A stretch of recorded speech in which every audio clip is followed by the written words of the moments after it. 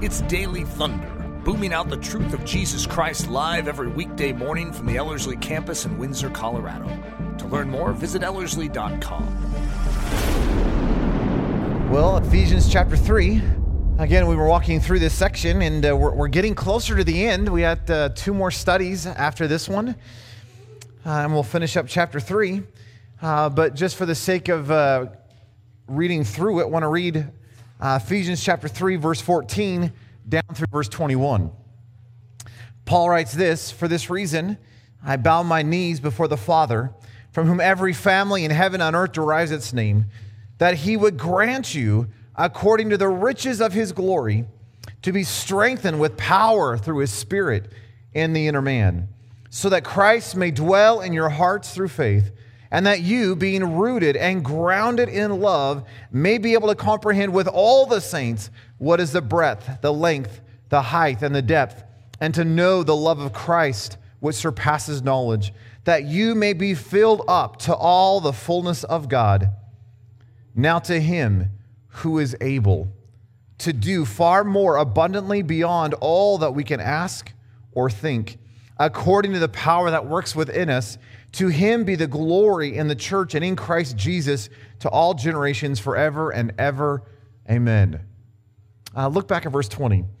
It says, "Now to him who is able to do far more abundantly beyond all that we could ask or think." We've been walking through this, and again, just for the sake of review, Paul is saying, would you allow Jesus to be the very center of your being? Would you just let him be the very centrality of your life? Could the reality and the fullness of your life be Jesus? And as he walks through this, again, he's talking about this idea that would you take your life and would you be rooted and grounded in the person of Jesus, the one who is love itself? And in the midst of doing that, you will somehow be able to comprehend the incomprehensible, and somehow it is in the wrap around and getting tight with Jesus that you're going to be able to understand him, the reality of love. I stumbled across this quote by the great preacher D. Martin Lloyd-Jones, and listen to what he says. I thought this was such a great quote. He says, "We need to be rooted and grounded in love in order to comprehend this love of God. Love alone recognizes love. Love alone understands love. Indeed, it is love alone that can receive love. This is a realm where intellect almost appears ridiculous. It is incompetent in this realm." In other words, you need, if you're going to fully understand that which is indescribable, you're going to have to be rooted and grounded in the reality of that person, the one who is love itself. And then as he walks into verse 19, again he says, "And my desire is that you would know, that you would experience, that you would gnosko, the love of Christ, which surpasses the academic understanding of it." So it's not that the academic understanding is bad or it's evil. That's not true. But if all you have is an academic understanding of the love of Christ, what good is that in your life if you're not fully experiencing it and living it out? So Paul says, man, I just pray that you just get all wrapped up in this thing. And the whole goal of that, he says, is that you would be filled up to all the fullness of God, which we looked at last time. And what would it look like? I mean, could you imagine what your life would be if your life was filled up to all the fullness of God in your life? I want that. Now Paul, in verse 20, 21, comes into what you could call a doxology. It's the benediction. It's the final climactic movement of the whole chapter. In fact, even up to this part of chapter 1 through 3, it's all leading up to this. He's given this final declaration. And again, it says, "Now to him who is able to do far more than all that we ask or think." Do you realize that God is able? And I know we nod our heads and we're like, yes, that's true. Amen. Learned that in Sunday school. But truly, do you understand that God is able? That word able, actually, it's the word dunamai, and it comes from that same idea of dunamis, that power word that shows up all over the book of Ephesians in the New Testament. That word able, that dunamai idea, is that here is this overwhelming resource of God. Whoa. and he is able to do something with that. And that's this word. That he has this overwhelming resource. He is not limited, and therefore, because he has overwhelming power and he's not limited, therefore he is able. And that, again, that word able means to have power, to be capable, to be able to do something. It's that kind of an idea. As you come into Scripture, isn't it phenomenal to think that God loves to stack the deck against himself? In other words, God loves impossibilities. We don't like impossibilities, but God seems to delight in it. Isn't that true? It's like we get into the middle of a situation that seems utterly impossible, and we tend to freak out. We get concerned. We walk in fear or worry or anxiety or whatever it may be, but it seems like God gets one of those cheeky little grins and just is like, isn't this awesome?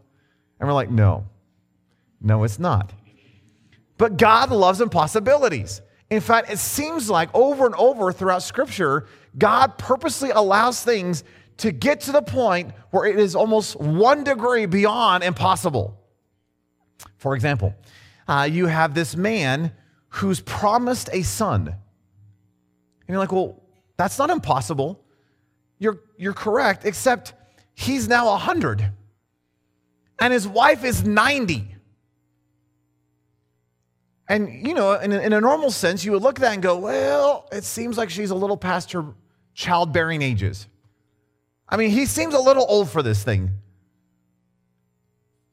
And yet, God smiles and goes, I love this.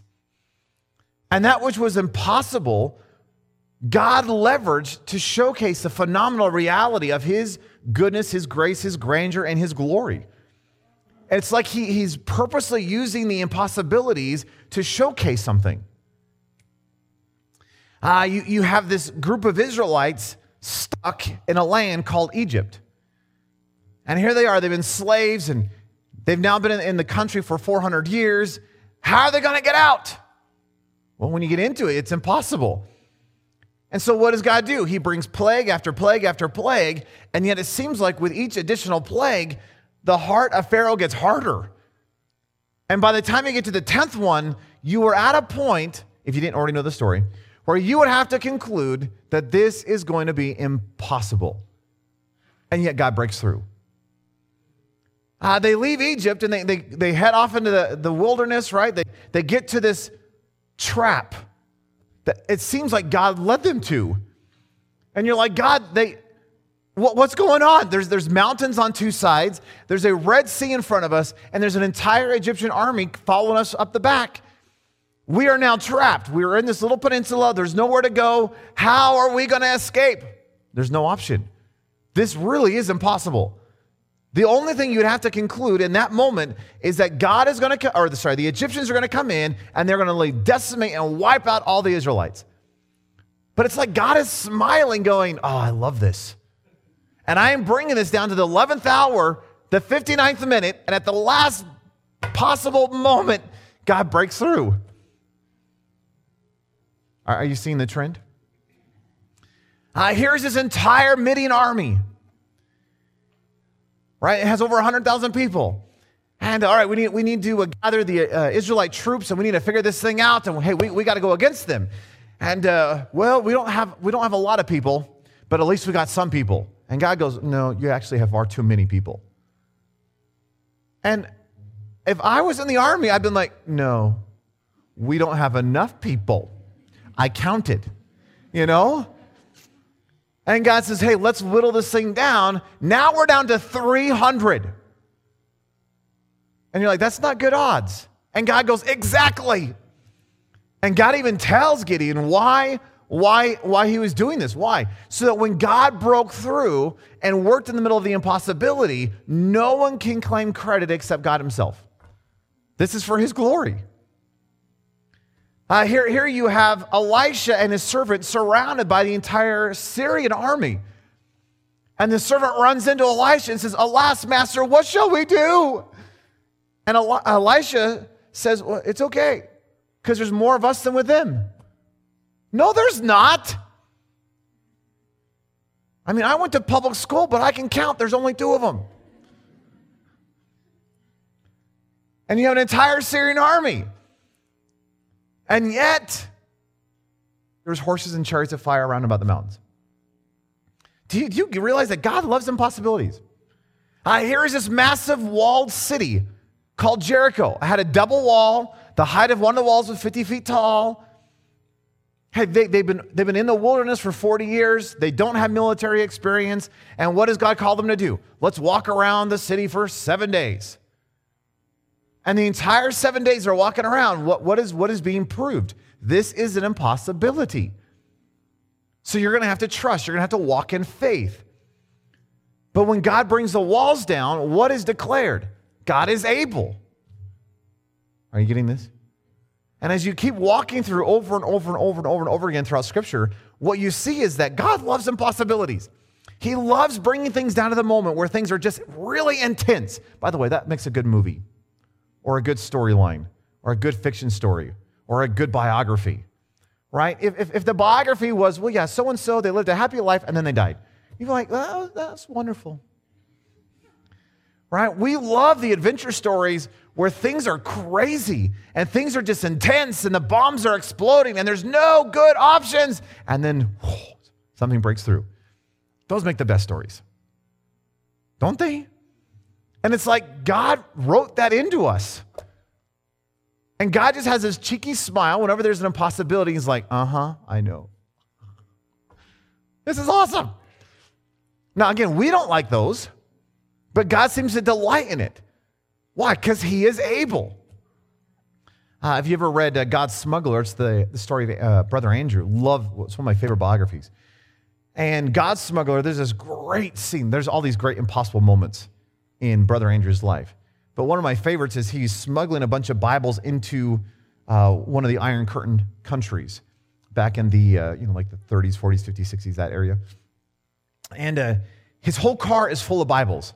If he gets caught, he's going to be sentenced to prison and potentially killed. And he had so many Bibles, he couldn't just hide them all. He like they're under a blanket, kind of an idea. In other words, if he gets stopped and they open up the car, they will find the Bibles.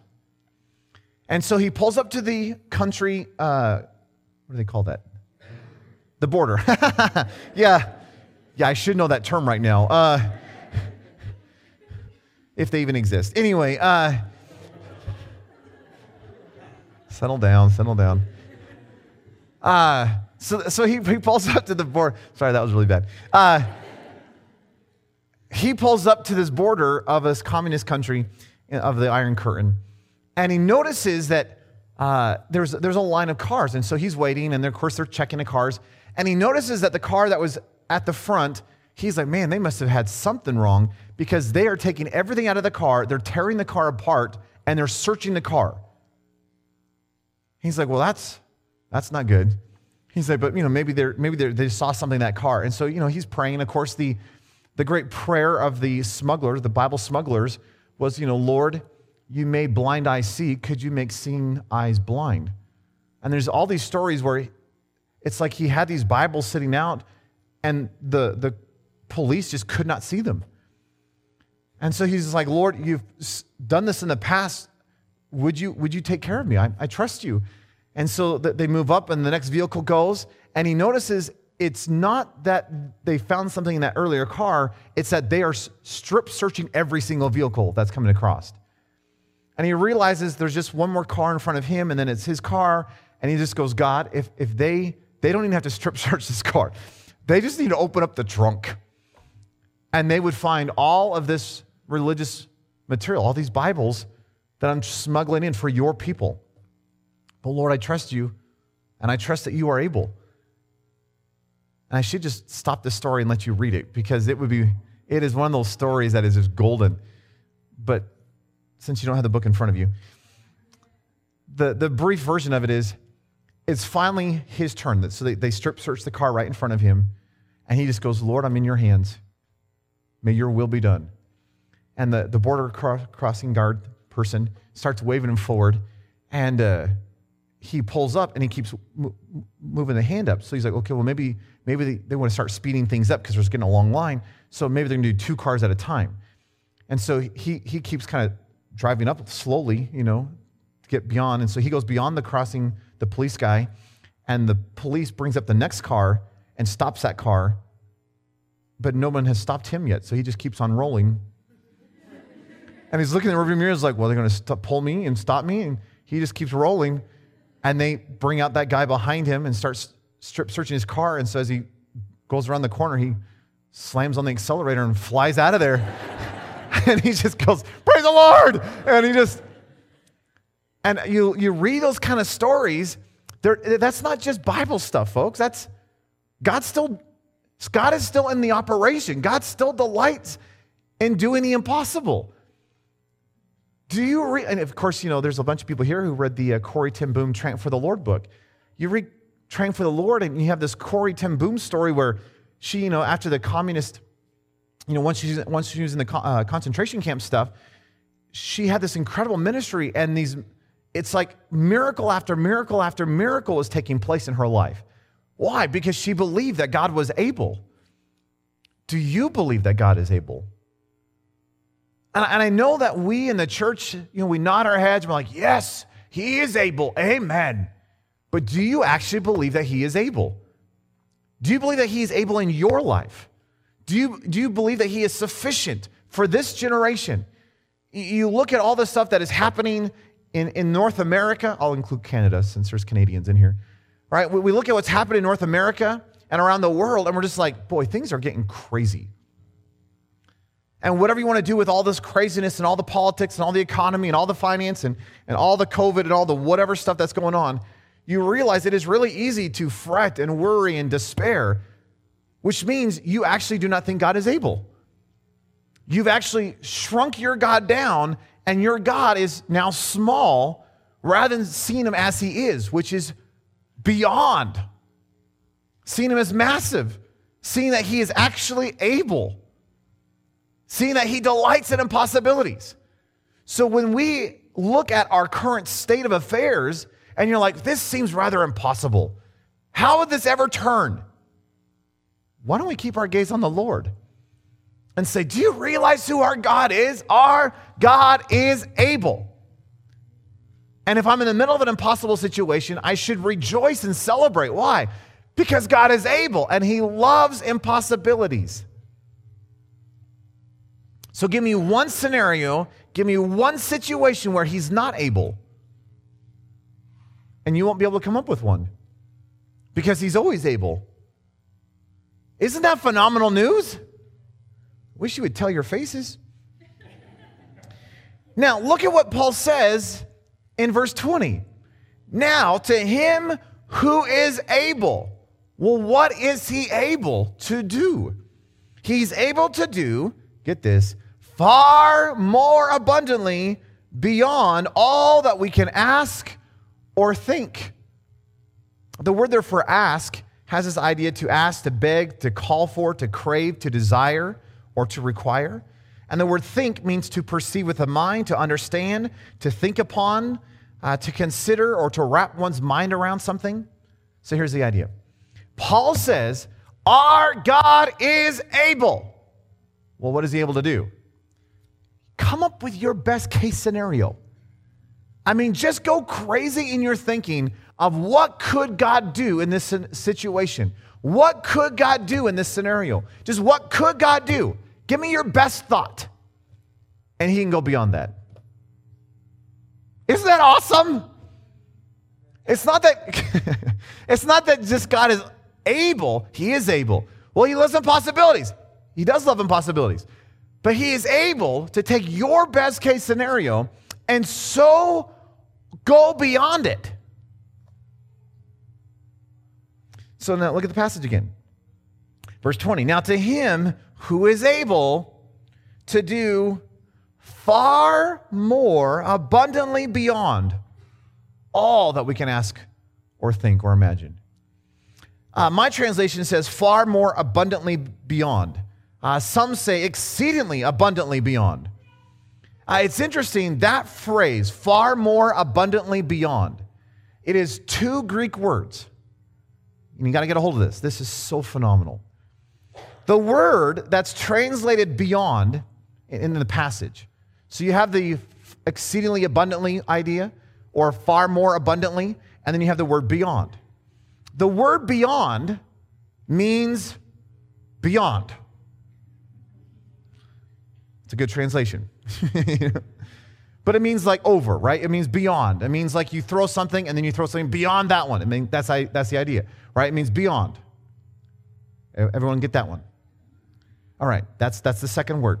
Now, when you look at the first word, exceedingly abundantly or far more abundantly, that one word is actually 3 Greek words shoved together. Make sense? So you have 2 words in the passage. The second word is beyond. Then the first word is actually 3 Greek words shoved together. Okay, you ready for this? The first word of the 3 words that are shoved together of the first word, you tracking this so far? That first word of the 3 is the exact same word as that second word. It means beyond. It's the word beyond. So you have beyond, beyond. Starting to see an emphasis here? So that's the first word. The second word of the 3 words means beyond, but it's a different word. It has this idea of going beyond. So there's beyond, which is the same word as that word, the second one. But the second word here is a different Greek word, but it means beyond. So you have beyond, beyond, another word, beyond. Still tracking? Okay, the third word in this little cluster, the third word, entirely different word. Do you know what it means? Let me tell you what it means. It means, get this, exceeding, more than necessary, superadded, supremely, abundantly, much more than all, superior, extraordinary, surpassing, uncommon, more remarkable, more excellent, preeminent, superior, or advantage. That's how you can understand that word. That's how it can be translated. That little third word, that word only shows up 10 times in the New Testament. And let me just give you 2 of them because I think it'll help us understand what's going on here. In Mark chapter 6, verse 51, that third word is being used, that superadded, the supremely, the over the top, the preeminent, the exceeding, more than necessary word. And this is what it says. It says that Jesus went up into the boat to them and the wind ceased, right? All right, there's a big windstorm, right? The whole craziness going on the Sea of Galilee. He gets in the boat and the wind ceases.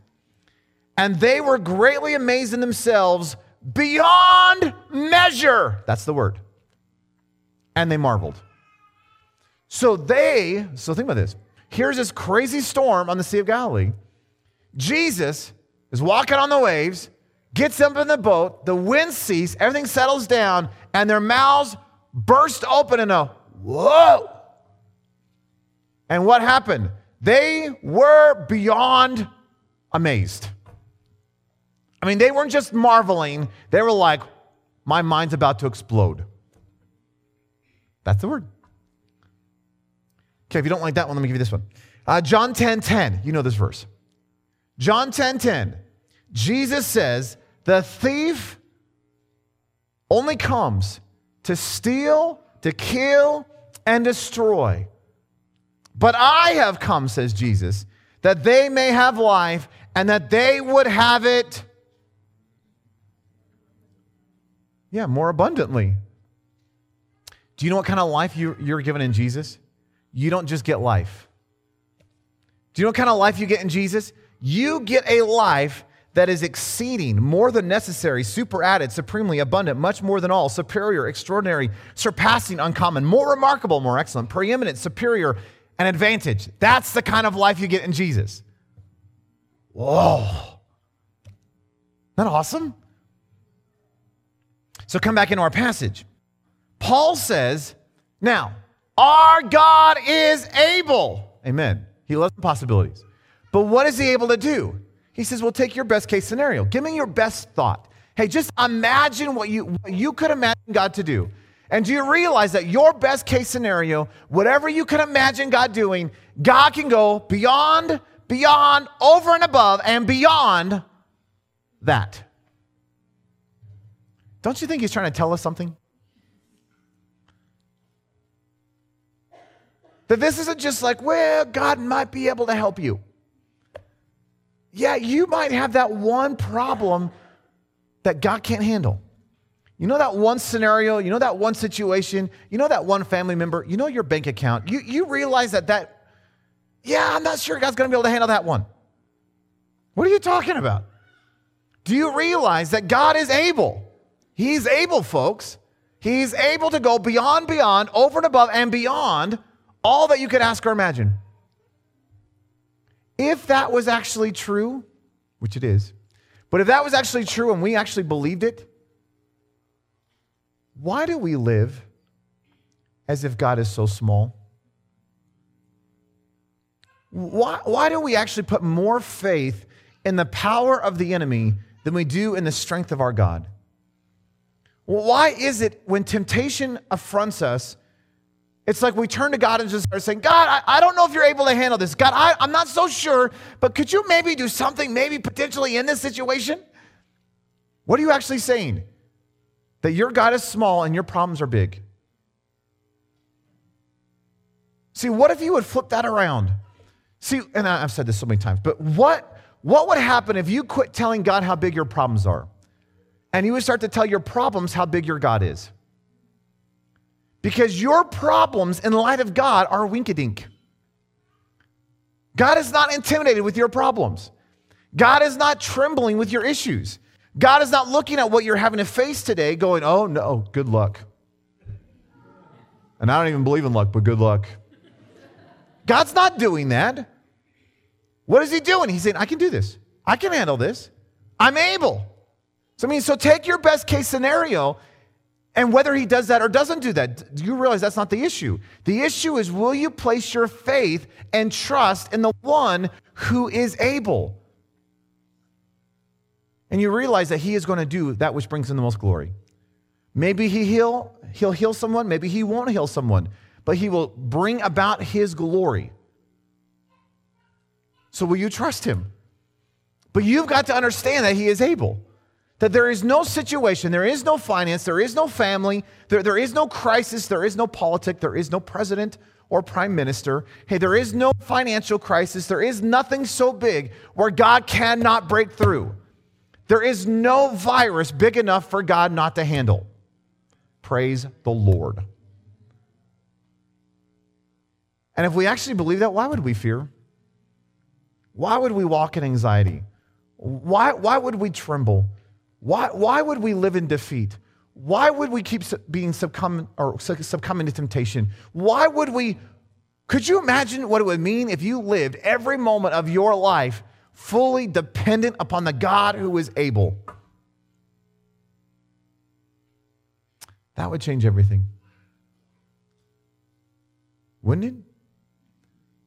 Wouldn't that change how I handle temptation? Wouldn't that just change how I handle crisis? Wouldn't that change how I looked at my bank account?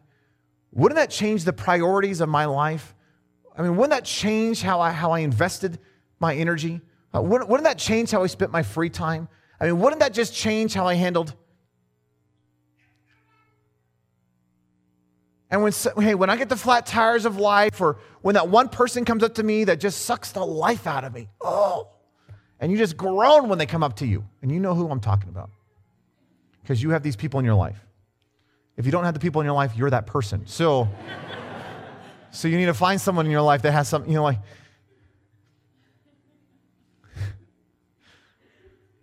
But hey, when those people come up to you, what if you didn't have to, what if you could rest? What if you could walk in triumph? What if you could actually live the life of a Christian? Because your life was putting your trust and faith in the God who is able. We're not going to do this, but if you read Hebrews, right, chapter 11, and you read through the faith chapter of here are these men and women who live by faith. Do you realize they were not extraordinary men and women? They were normal, just like you and I. In fact, they were at a disadvantage because you have the advantage of having the indwelling life of Christ within you. They didn't have that. And yet here are these demonstrations of faith, men and women who kept their gaze upon the Lord and says, I don't care what the circumstances look like. My God is able. Now, if they could do that without the indwelling of the Holy Spirit, how much more should we in this hour live by faith in the God who is able? See, we as believers should look at the most impossible situations, have a smile on our face and say, give me that one. Give me that impossibility. I didn't write it down, but C.T. Studd has that great quote. I'm having to paraphrase this, but he said, if you come up to me and say that there's a lion on that path, I would look back at you and be like, what? Just a lion? I don't even think that's worth my while to go. If you would add a couple bears, maybe I'll consider it. And what is C.T. Studd getting at? He's saying, when we look at a lion in the way, most of the time that would intimidate the average person. But we are Christians, and our God is able. So when we see an impossibility, shouldn't we be like, that's it? That's the impossibility? Well, let's add a few more impossibilities to it, and then I will show you what my God can do. Wouldn't it be neat to live that way? Wouldn't it be neat to live not just in the crises of life, not just when the world shuts down? Wouldn't it be neat to live that way every moment of every single day for the rest of your life? And you were actually a believer? You actually believed in the one who is able? That you put your faith and your trust in the God who is able. Well, what is he able to do? Take your best case scenario. I mean, go crazy with the wildest thought you have and realize that God is able to go beyond, over and above, and beyond that. That is our God. Praise the Lord. Could I exhort you? We need to quit esteeming that reality, and we need to start living that reality. Because what this generation does not need is more people in the church who nod along and know the words and know when to stand up and know when to sit down and know all the terminology, but is not living it. And personally, I am tired of nodding my head and going, amen, amen, that's right, my God is able. But then not showcasing that. See, I want my life to be a demonstration of the overwhelming ability of God. George Mueller says, God, I will volunteer to be the man from my generation to show that faith still works. I won't ask for a penny. And yet I will prove the fact that you will always provide. We need that in this generation. Not just money stuff, just with life. People who are walking in victory and triumph over sin. People who, doesn't matter what is going on, live in peace and joy. People who will look at the impossible situations and look at the impossible people groups and say, all right, I realize that if I go to North Korea as a missionary, I'll probably be killed. So it seems rather impossible. Send me there. Don't give me the easy assignments. I want the difficulty. We need Christians for this hour. Would you be one? And would you put your faith and your trust in the God who is able to go beyond, over and above, and beyond all that you could ask or imagine? Jesus, we need that. Simply, we just need you. Lord, you are able. And I know that we in this room understand that idea that we nod along, we say, yes, amen, he's able. But Lord, rather than nodding our head in agreement, Lord, we want our lives to reflect that reality. Lord, would you prove that in our lives when it comes to the crises, when it comes to the difficulties, when it comes to the temptations, when it comes to the practical living out the impossible Christian life. Lord, when this world looks at us, may they not see us, may they see the working of you in and through us. Lord, what would it look like if in every situation, in every trial, in every circumstance, and every problem, and in every sickness, and in every calling, in every family, in every bank account, and in every temptation, what would it look like if we live with such an audacious faith, knowing that you are able, not just able, but you are able to go beyond, over and above and beyond all that we could ask or imagine. And Lord, it's not that you're going to do that which we can think. We understand that our best case scenario may not be what you're doing, but Lord, you are able to go far beyond that. And so, Lord, could you turn our gaze heavenward?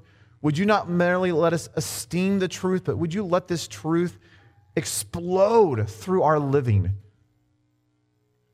so that this world once again sees you as the King of Kings and the Lord of Lords, the creator of the universe, sitting upon the throne and living your life through me. Lord, can we be vessels through which your overwhelming power and ableness is able to be seen? Lord, this world needs you desperately. And Lord, as I look at the culture and as I look at the politics and as I look at the things going on, Lord, it just seems like such an impossibility.